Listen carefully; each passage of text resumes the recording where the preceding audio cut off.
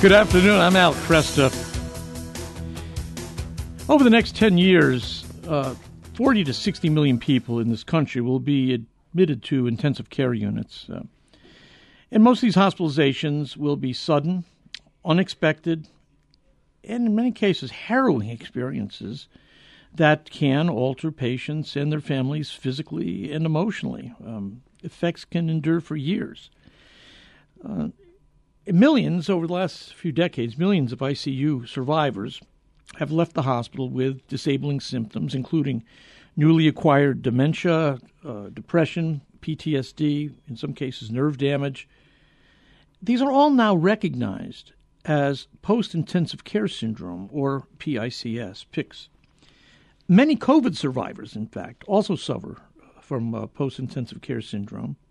My guest, Dr. Wes Ely, has done groundbreaking and pioneering research advancing our understanding of post-intensive care syndrome, and he's introduced crucial changes that have reshaped intensive care, minimizing sedation, maximizing mobility, finding the person in the patient, attending to family, providing supportive aftercare. And he has now really laid this out in a wonderfully written narrative called Every Deep Drawn Breath, a critical care doctor on healing, recovery, and transforming medicine in the ICU. Dr. Wes Ely is a subspecialist in pulmonary and critical care medicine and conducts research as professor of medicine in the Division of Allergy, Pulmonary, and Critical Care at Vanderbilt University Medical Center, and also serves as director of the Catholic Medical Association. And Dr. Ely, it's good to have you back here. Thank you.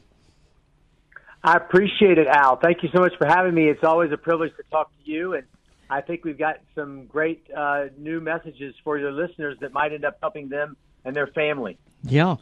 Intensive care is, as you point out in the book, it usually comes upon us unexpected, unanticipated. It happened to me back in 2003 when I was hit with necrotizing fasciitis. I went into the hospital on a Monday night. Tuesday, they had to do surgery, and I did not regain consciousness until I think it was probably Saturday. It was 4 or 5 days afterwards. We didn't plan for this. We didn't know what to expect. And thankfully, my life was saved, and I emerged from it, without much negative consequences, little loss of feeling in my remaining right foot. But people don't know. Should people prepare for ICU? I mean, are there things that we should be thinking about ahead of time? I think there really are. I'm sorry that you went through necrotizing fasciitis, and in Every Deep Drawn Breath, which is a book, as you mentioned, of narrative nonfiction, every person that we talk about is a real person with a real story. Yep. And by the way, Al, all the proceeds are going back to patients and families, because the goal here is to lift up and magnify the human dignity of all these patients.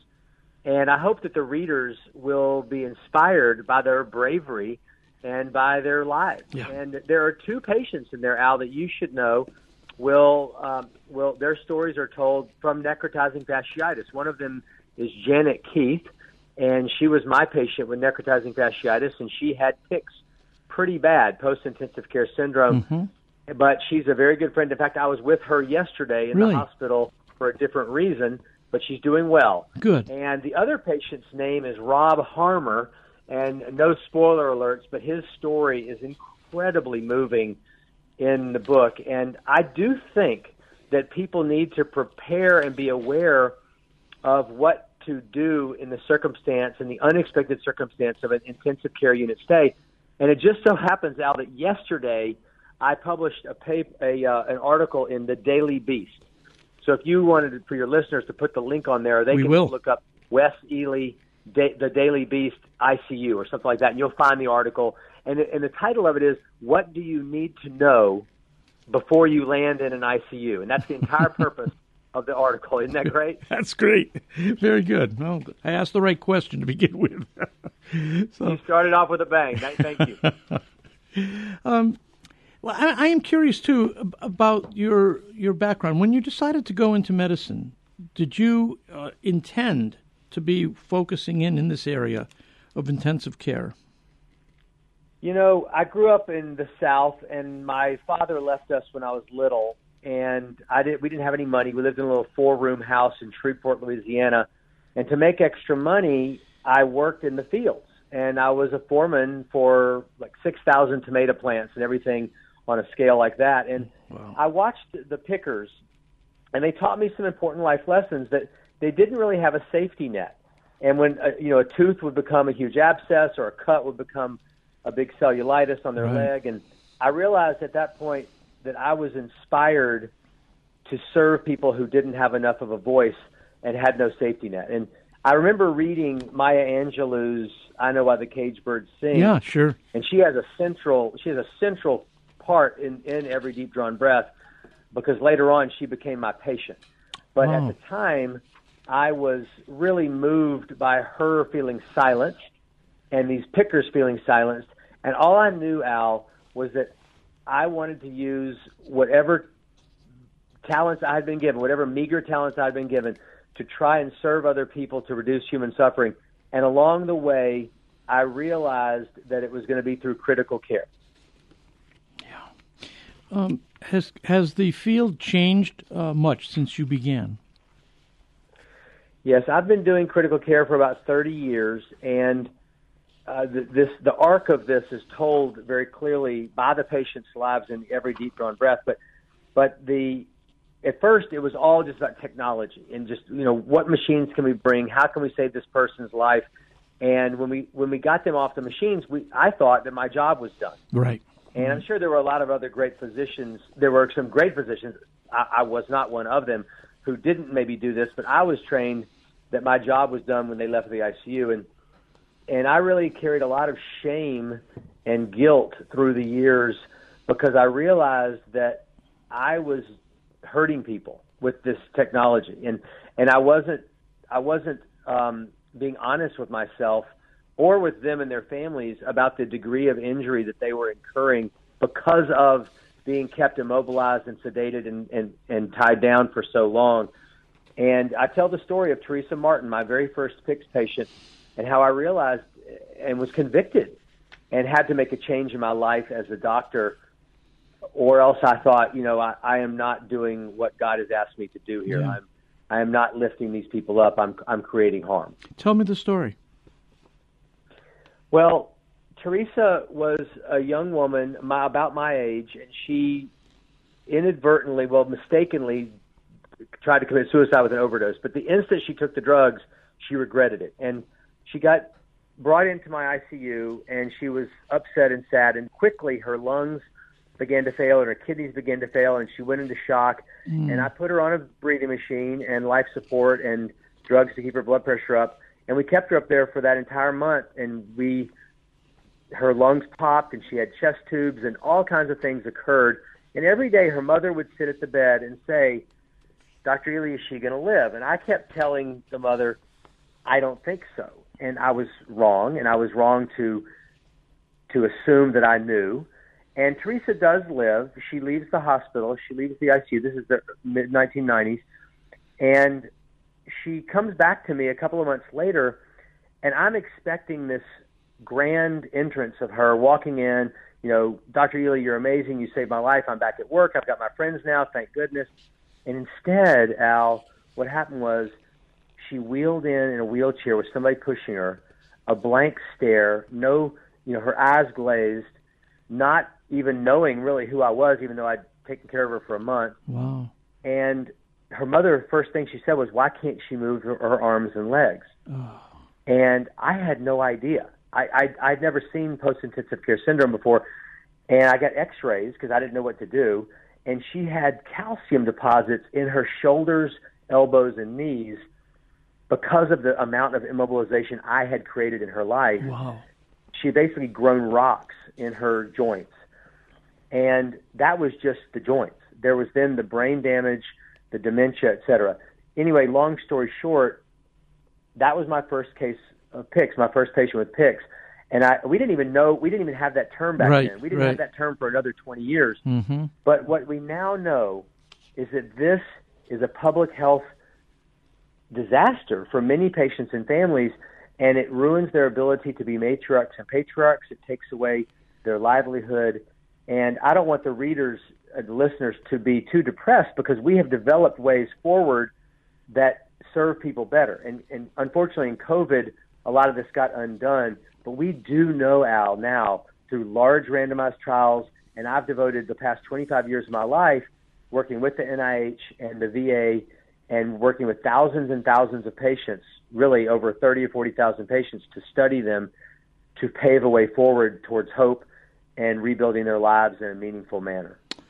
I don't want to get too far on a sidetrack here, but you mentioned COVID, and it's probably no way I can avoid asking you something about it, given how it dominates our public thinking on this.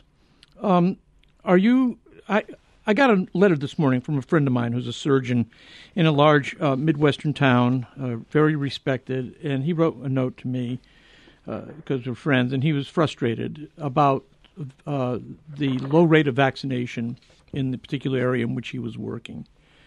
I'd like to know from you, as somebody who is right there on the front lines, and you're seeing people in critical care all the time. And in fact, you mentioned the great American country folk singer, songwriter, John Prine, who lost his life last year. What is going on with the vaccination question? Why is there such resistance to the vaccine? It's kind of baffling, but I'm going to try to make some sense out of it for you, and it is a great question. You know, the bottom line is that the vaccine has been extremely robustly analyzed. The science is rock solid. We don't know everything, and I'm not trying to pretend that we do. Right. But what we do know is that these different vaccines, including the RNA vaccines, are legitimate ways to prevent severe COVID and very likely prevent you from dying. I have had some people get COVID after the vaccine, right, but not get that severely ill. And one ethical thing that people worry about, especially in Christian circles. Doctor, hold it there a moment. Music has come up. Got to take a quick break. We'll come back and pick it up right there, though.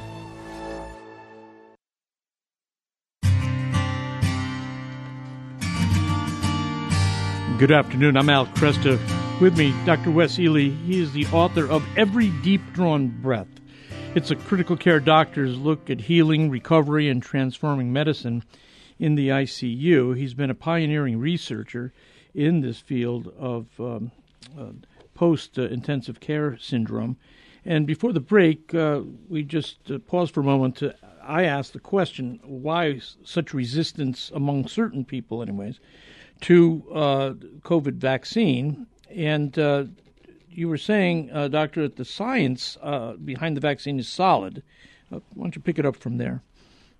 I will.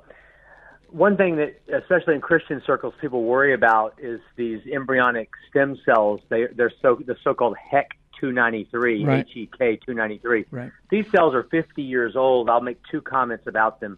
One is that these cells, being 50 years old, are very, very indirect and remote in terms of the involvement of the use in this vaccine. In fact, we're only used for the RNA vaccines anyway in testing the safety. So I think there's no ethical problem with those stem cells in this circumstance. And the other thing is that many of the people who are anti-vaccine, because they're worried about the science, are going towards ivermectin. Well, ivermectin, two problems. One, it also was tested with HEK293. So if you're worried about the embryonic fetal stem cells, that's got the same situation, but I don't think that's an ethical concern. The main problem with the ivermectin is that there is no science behind it. Anything that was positive has been disproven and debunked. So I want to listen to my patients. I want to hear what their fears are. I want to meet them where they are. And one of the problems, and it's very sad, I had a woman come to me in the ICU with COVID, dying of respiratory failure, and she said to me, "Doctor, do you know why I didn't get the vaccine?" And I asked her, "No, tell me." And she said, "Well, because the man on the TV said that they were trying to depopulate society of people like me." And I just knelt down with her, held her hand, stayed with her, and tried to show her her value and how she's invaluable and priceless, and that I was going to take care of her and never leave her and not abandon her. She actually was abandoned by misinformation. Yeah. And she was a victim. Yeah. And there are lots of people, even critical care doctors, who are spreading misinformation about this, and it's a shame. So I'll just leave it at that. Sure. But the consensus on this is clear? I think the consensus on the vaccines is absolutely clear. People will say, well, what about 3 years from now? Well, again, the chances of anything overt happening 3 years from now with having had the vaccine are extremely low, and not even in the same breath as the chances of getting Delta if you're unvaccinated. It's so contagious and so dangerous that the benefit so grossly outweighs the risk that, to me, it's a no-brainer to get the vaccine, and as soon as you're eligible for a booster, to go get the booster, unless your doctor tells you some specific reason why you specifically shouldn't go get it. Yeah, very good. You have a wonderful phrase here, finding the person in the patient. In fact, you've got a whole chapter under that title. Tell me what you mean by that. You already referred to it in some significant way, but I'd like to unpack it even further. Sure, absolutely. Well, I'll give you an example. I had a patient who came in with the big bad belly pain, went to the OR, they opened her up, they found herself riddled with cancer. She comes back upstairs, and I had an option to either snow her with narcotics or ask her the question. And too often, I would have knee-jerk not asked her, and just given her tons of morphine, knocked her out, and then waited for her body to die. Not trying to kill her deliberately, but trying to put her in an unconscious state. Yep. In this case, and this is in the book, I said to her, "What do you want?" And she very clearly said, "Give me just enough so that I'm not writhing in pain, and I have something important I want to do with my family." And so this woman was an atheist. She was very, very clear about her devout atheism, if you will. Sure. And she then asked each person in her life to come in the room, and she said to them, "Do you love me?" Wow. And then they would reply, "Yes, you know I love you." And I thought that was the end. Then she said, "Do you really love me?" And I watched this happen. They said, "Yes, you know I love you." And then she would ask each person a third time, "But do you love me?" And they would say, "You know I love you." And I was so blown away by that experience. This atheist asking that question 3 times, "Do you love me?" Yeah, very moving, and then hugged them, and then came to me and said, "Dr. Ely, you're in my inner circle now. Do you love me?" And we went through the same thing, got that hug, and it was just such a moving experience. Finding the person in the patient, seeing this person, eye contact. Every person is of infinite value, and we can never even begin to understand the complicated beauty of each person. And the old way out of critical care, which I write about in the 90s and early 2000s, was kind of putting people through a depersonalization chamber. And what I have done is gotten rid of that depersonalization chamber in my life, where I want to have them with their vivid color, their likes, their dislikes, their disgruntlement. They can spit on me, whatever is needed in the time. But all of them is what I want to take care of, kneel down at their bedside, meet them where they are. And to do that, I need to have a really intense patient-physician covenant, and I will not break that covenant. And that's really the essence of what every deep drawn breath is about, is traveling that with the patients, with the science, and bringing the two things together. I wonder if that atheist patient of yours understood that sequence could have been taken right out of the Gospel of John, where Jesus... I know. And I looked, and there was the other doctor in the room with me we were looking at each other just going, what is going on? It was so crazy. Yeah. And but I never asked her that question, so I'll never know. But it was so reproducible and beautiful, and I will never, ever, ever forget it. But that's the beauty of the unique experience we get to have with other people, and the gift and the privilege I have of being with people at these times in their life. Do people? People want to know: does faith in Christ make any difference in the way they approach death? What do you see? First of all, I ask people what their spiritual values are. I want to know what my patient's spiritual values are so that I can respect whatever their path is, whether it be Buddhist or Islam, Hindu, Judaism, whatever. And then I do try and just enter that with them and learn from them, and it's a privilege. And my atheist and agnostic patients similarly. I tell a story in Every Deep Drawn Breath about Dr. Giancarlo Piano, and it's a beautiful story, and all these people's names are in the index, so people can find these names in the index. But he was Catholic, and I had been praying for a long time that somehow in the book I'd be able to share, it's not a religious book, but I just wanted to be able to share my own personal beliefs, and Providence would have it. So Giancarlo had COVID. He was a cardiothoracic surgeon, and it was bad, and it was getting worse. And I went to Mass that morning before going to see him that day, and I took a Pix and brought him the host, and this story is in Every Deep Drawn Breath. And it's an incredibly moving story. And his wife gave me permission to tell it, but I think that it absolutely made a huge difference, his belief. Mm-hmm. And I love to be present for anyone's devout belief in a higher power, however they see him. Right.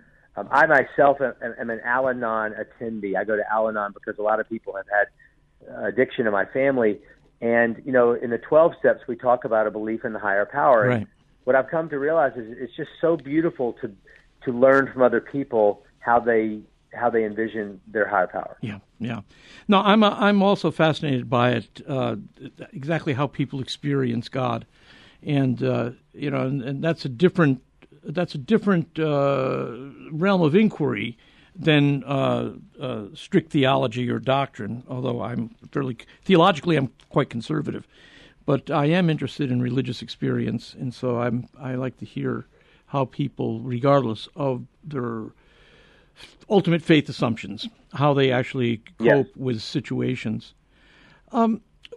Is it difficult? I mean, you sound like you're really in tune with people, but you also sound like you're, just by your achievements, a very competent researcher. A lot of people think those two things don't necessarily go well together, that the pastoral, personal work of a doctor doesn't necessarily translate into the kind of rigorous, hardcore, numbers crunching research that has to be done. How do you handle them both? I think they go together really, really well, seamlessly in my own life. Mm-hmm. And I believe in the Ignatian motto, its principle of foundation, which is that we are here to praise, reverence, and serve God. And everything that I'm doing, I'm praising, reverencing, and serving God the Father and the Holy Spirit and Christ. And so science is something they came up with, the beauty of all these complicated chemical pathways, right, and the way the body works and everything. So I can't honor their genius any more than to try and determine truth through scientific inquiry. Yeah. And that's what I do with my life as a physician scientist. And I sign my letters, AMDG, Ad Maiorem Dei Gloriam. Everything I'm doing is to try and humbly approach the magnificence of creation and unfold it in a way that we can apply medical concepts better to reduce human suffering. Yeah, very good. We've got about 2.5 minutes here. You have mentioned something in the book that had never crossed my mind before, and that is this question of delirium and intensive care. I don't know why, but that becomes a problem, huh? People actually become delirium is when the brain globally can't process information anymore, so the person becomes clouded in their consciousness or unable to pay attention. And that's kind of been a foundation of my research for 25 years. Yeah. Our website is ICUdelirium.org. So if the listener wants to go there, ICUdelirium.org. And on that website, there's lots of information for families and lay people and medical people. There's nothing to sell you there. But what really is going on is that when the brain goes down like that, that person cannot communicate themselves to others, and so we lose the person and the patient. Yeah. So my job is to try and help bring that patient back out of delirium, and we do that through getting rid of bad drugs, through taking care of the underlying medical problems, and then also, and this is the beautiful part, through the touch, through the human condition, the connection with family, through kneeling and holding hands and talking to them, and then that's that beautiful, the humanism in medicine that can bring them back out of that delirium. And that's, again, that nexus of the spiritual path. This is an entire person, mind, body, and spirit, not just a set of lungs or a heart to fix. Yeah, yeah. It is amazing to me the importance of touch here. God-like skin, I guess. Yes, very much. He took on human flesh, and he created skin. But it does. A touch can mean so much. Again, my experience indicated that years ago.